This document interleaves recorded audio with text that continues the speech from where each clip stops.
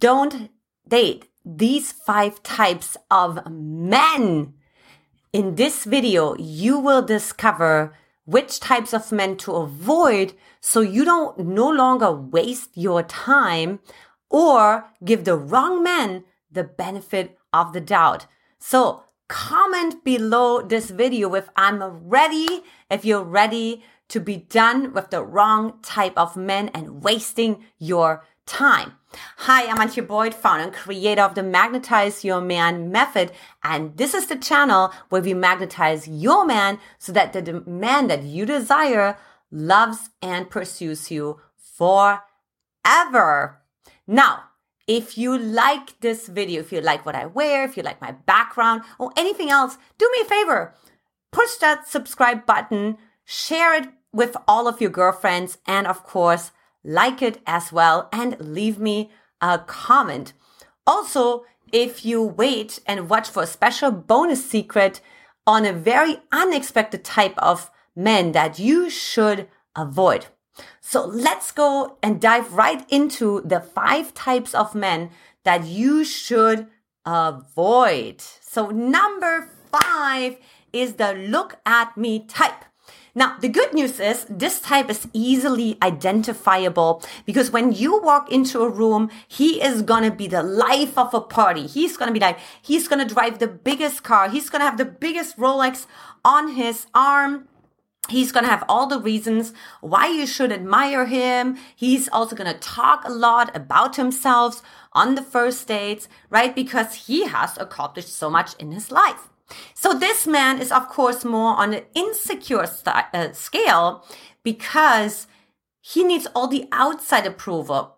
When you think about it, a man who says, like, look at me, right? It's like, okay, because inside of myself, I can't approve of myself. I'm not really congruent enough. I'm not really stable enough inside of myself as a man. I need all this outside, right? I need to wear McLaren socks. I don't even know if there are socks, or Armani shoes or whatever. And I need to let you know that I am wearing that because I expect a certain reaction from you. Now, I really highly recommend running from this particular guy because he will not be able to really pay attention to you because in that moment, he will have to face his own sense of inferiority and insecurity. The only way how he's going to feel confident is when he gets attention, right? So does that make sense? So there's almost like a negative association when actually people focus on you or if he focuses on you. So leave me a comment below if you have come across this type and how you have navigated that. I'd love to hear. Number 2, little bit more straightforward, the inconsistent type. Now, this one is also relatively easy to identify because they lead on with you the always wanted, never expected miracle. I can't believe this is happening. I think I'm falling in love. And then crickets. There's no actions that he's following up on. Or maybe he had a fantastic week with you, but then he just drops off the earth. So that is an avoidant attachment style. And this is really wired into his nervous system. This is a working model that affects his way of bonding. So if you think, oh, he's going to change, I'm going to turn him around.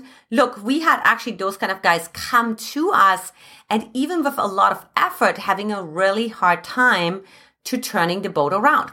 The reason being is because a dismissive avoidant attachment style has experienced such a way of dismissive behavior from their parents that they said, you know what, it's actually safer to completely cut off the intimacy and closeness and hope that someone is actually gonna respond to me. What that then means is the closer they get to intimacy, the harder it gets for them, the more uncomfortable it gets for them, and their unconscious will seek out ways to create space. Now, if you're on the anxious attachment style scale, girlfriend, that is a recipe for disaster because you will become more anxious when he becomes avoidant. And as soon as you give him space, he'll come closer again, which triggers then your hope factor again, right? You get your hopes up again that he is going to change and he is there for you, and your little girl, it's going to get so excited. And essentially it's going to turn into a gamble, right? This is like, unfortunately, what's happening. And so gambling, of course, becomes addictive because it's an unpredictable pattern when you get the reward and when you don't get the reward. So like what I would recommend is just steer clear from this guy. Now, fear no more. We also have a free Facebook group. So if you haven't joined that already, lots of support and resources and trainings, and of course also support from all the over 5,000 women that are part of the community. So join that mymfbgroup.com. Number 3 type that you should walk around is the Peter Pan syndrome type. Now, this is the particular guy that just doesn't want to grow up. He just wants to have a good time. So this guy is like all about adventure. It's so fun to be with him. He's inviting you to all kinds of different restaurants. Maybe he has this even a diet in his lifestyle. You know, I was dating this guy who definitely had this Peter Pan syndrome, and he had his own sailboat and all the things. So yeah. So what the problem with that is they're not so much about commitment. They're not so much about responsibility or maturity or growing up or becoming a dad or anything like that, okay? They are all about the fun, the short-term pleasure. So what I see is that when women end up with a man who have the Peter Pan syndrome, the problem is that they then step into the masculine. They have to take charge. They have to lead. They have to hold the container. They have to plan. And the man is just like hunky-dory, enjoying his life, going on week-long hikes, going to Burning Man, and going to all those things, having a wonderful time, right? While the woman, you, sits at home and takes care of the kids, for example, right? Or works the butt off for the company, or whatever the case may be, right? He's just going to be like hanging out with friends, wanting to go fishing, and just like not being responsible. So this guy has not gone through the initiation, right? The initiation from the boy to the man. Okay. And so a lot of tribes actually, right? A lot of cultures have an initiation process for men. Okay. And what happens is, this is also called the hero's journey. You can read up on that. And what happens is with the Peter Pan, they have this constant denial of the call. So they have the call that's coming, right? The call like to grow up, the call to commit, to call to grow a family, to really like be responsible, right? To evolve. That's another piece too. Peter Pans are actually regressing, right? Versus actually, and you see that a lot on Instagram, for example, versus actually progressing, growing, evolving, becoming a leader, leaving a legacy. Now, this is going to lead to a lot of condescension on your part, a lot of resentment. It's just not going to end up well, girlfriend, and you're just not going to be happy. So if you have come across a Peter Pan, let me know in the comments. I'd love to know how in the world did you handle that. Now, number 2 is my personal favorite. And yes, this is my unique language. I need to wash my hamster's hair type. What do I mean by that? This is the kind of man who's always has an excuse, right? I need to think about it. Let me sleep on it. I need to, walk my cat across the street, right? But he's never short of an excuse for him not being reliable.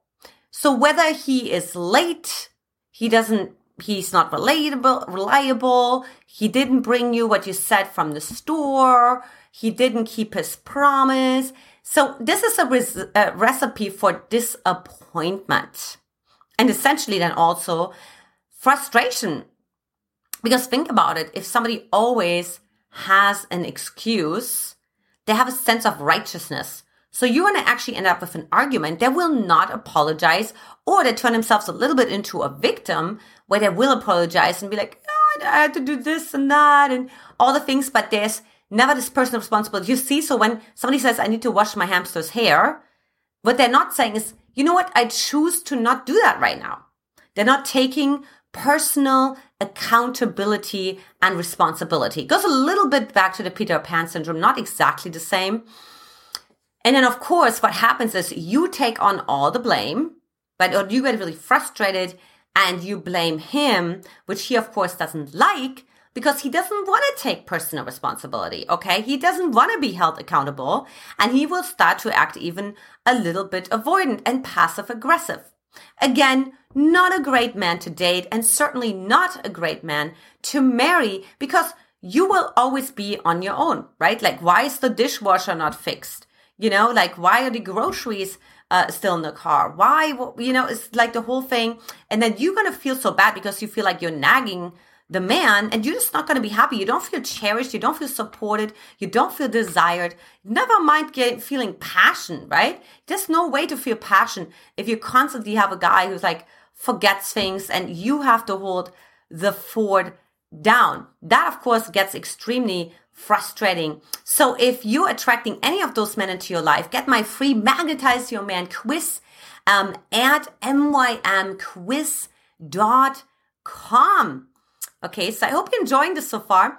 And then, of course, I had to put the charmer type in there, also known as the cheater type.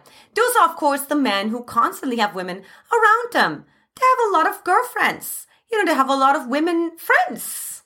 And they have a lot of photos on Instagram with women.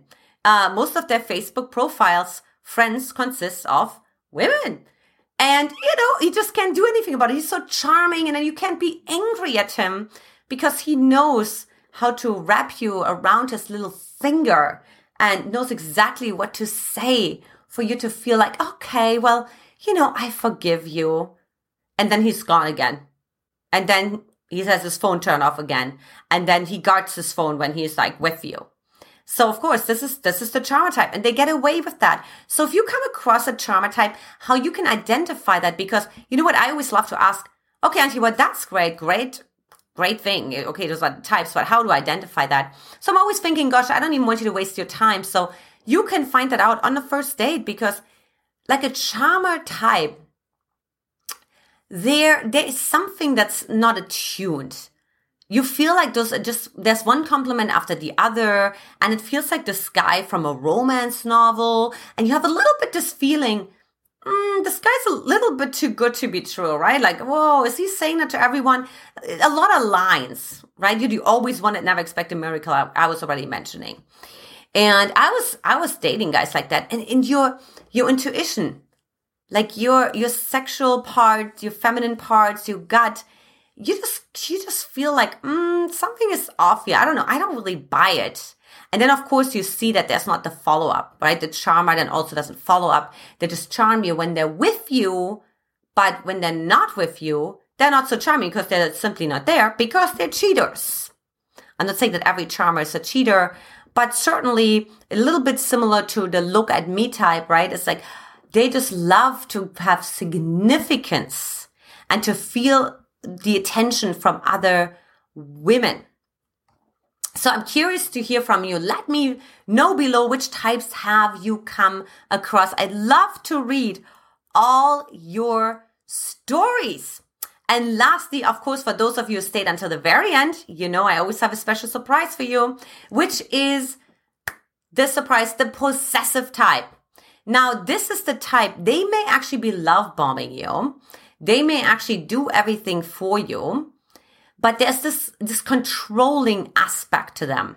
So it could be that they ask some more intrusive questions on the first date, right? Or you can sense that they're like a little bit jealous. They make a little bit of a comment when you look at the waiter in a certain way, right? Or they put their arm around you, but it's just like a little bit too controlling. He uses the word like, you're my girl and my world and my this and my that. Like, so he uses a lot about that. Right? Also, the controlling possessive type can also show up for women too, by the way. They're constantly kind of like trying to isolate you away from the other person, right? Because remember, they don't want you to be friends with them, because then you would give them attention. And this doesn't even have to be another man. It could be just a girlfriend, for example, right? But they're like, no. I want you to put all your attention onto me. And of course, the reason why they do that is because they don't want to be in the unknown. So they feel when they're possessive, when they're controlling, they feel safe. Now, this is, of course, going to strangle, especially the women that are just extremely have the sense of wanting to have freedom. So the most women that come to me have a sense of anxiety, but also a sense of independence. So when you encounter a possessive, controlling guy, like your sense of independence is going to be extremely triggered, and it's going to be a lot of, like angry outbursts, and you're going to be frustrated. There's going to be arguments, and essentially it's not going to end up well unless out of the sudden you literally become the doormat and you completely surrender and lose your sense of sovereignty, of independence, and ultimately even self-respect. So keep that in mind and think about that twice when you come across a possessive type. Now, if you like this video, again, like it, subscribe to it, hit the bell, and then of course share it with all of your girlfriends. I so appreciate it. Now, if you haven't watched my other videos, the next one I would recommend for you is 5 real reasons why men respond to distance in love. Ladies, this is it for today. Much love to you, and I am super excited, super stoked to see you in the next video. Take care. Bye-bye.